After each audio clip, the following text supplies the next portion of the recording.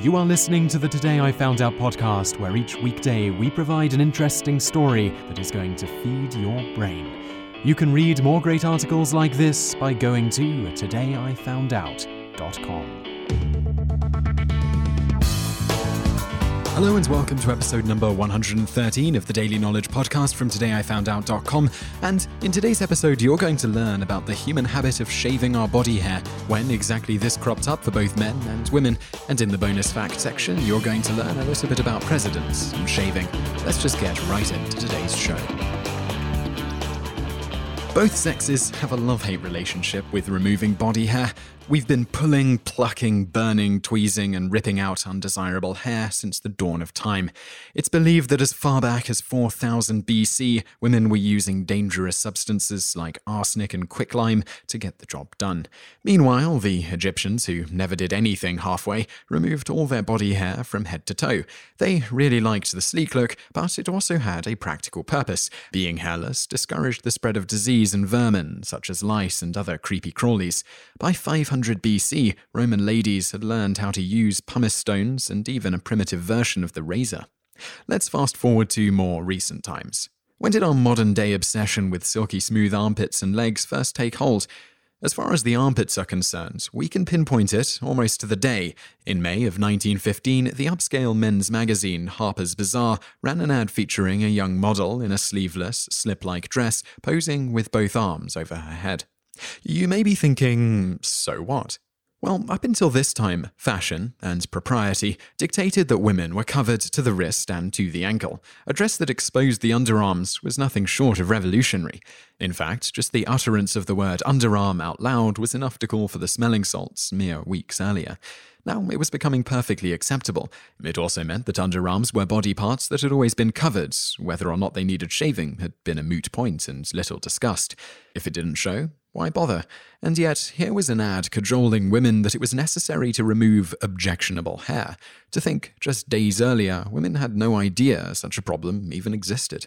There were several marketing strategies employed to lure women into jumping on the shaving bandwagon, most of which appealed to the timeless desire to be trendy.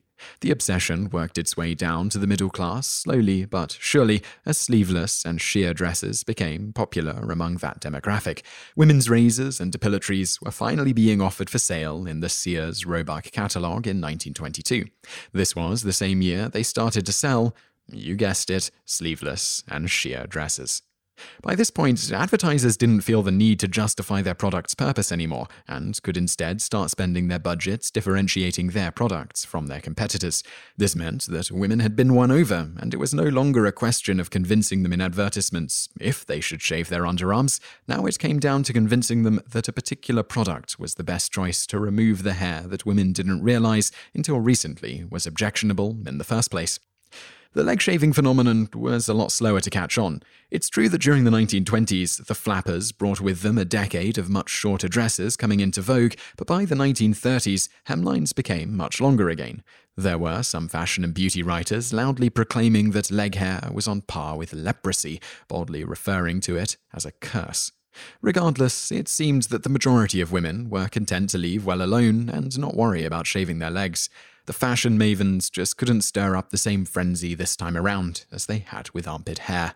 It seems that most women were a tad more hesitant when it came to shaving, and therefore drawing attention to their legs as opposed to their underarms. After all, the legs' closest neighbours are the private bits. You wouldn't want anyone to think that you were that kind of girl in that era, or give men any kind of wrong impression. Then World War II erupted, and that iconic pin-up picture of Betty Grable became part of popular culture almost overnight. It's only a slight exaggeration to say that the women of America have been shaving their legs ever since. Why, you ask? Because Betty's legs looked amazing, and to emulate that look, you had to wear a short skirt and sheer stockings. You also had to shave your legs, as nothing killed the effect you were trying to create more than leg hair poking through your silky stockings. Now, what about the guys? It's impossible to know who the first men to shave their beards were. It's pretty certain the story begins during the Stone Age, where cave paintings show Neanderthal men using seashells as tweezers to pluck out unwanted hairs. Flint blades, believed to be the first razors used for shaving, have been dated back as far as 30,000 BC.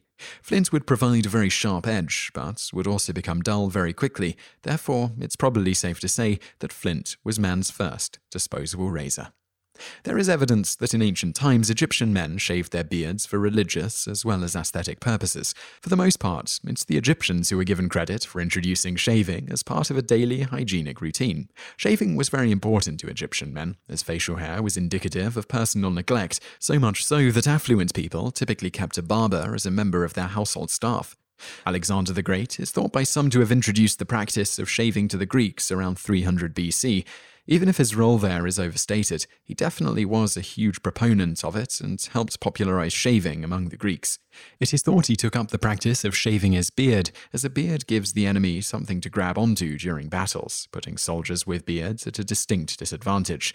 Not surprisingly, cropped hair and closely shaven skin became all the rage in Greece at the time. There was soon a definite divide between the shaven and the unshaven, at least as far as the shaven were concerned anyway. In fact, some etymologists think that the term barbarian actually comes from barber, meaning beard. Hence, barbarians were simply those who were unbarbered or didn't shave. An alternate theory is that barbarian comes from the Proto-Indo-European root barber, meaning something to the effect of stammering or unintelligible, referring to the people's language rather than lack of shaving. Whatever the case, it's plain to see that our relationship with the removal of unwanted body hair is a long and colourful one and tends to continue to change from era to era and culture to culture. And now for today's bonus fact. John C. Fremont was the first candidate for the American presidency to sport a beard when he ran in 1856. After Lincoln, every elected president except William McKinley would sport facial hair until Woodrow Wilson took office in 1913. From then on, US presidents have remained clean-shaven. You just listened to an episode of the Today I Found Out Daily podcast. Tune in every weekday for another great episode, or find more articles at todayifoundout.com.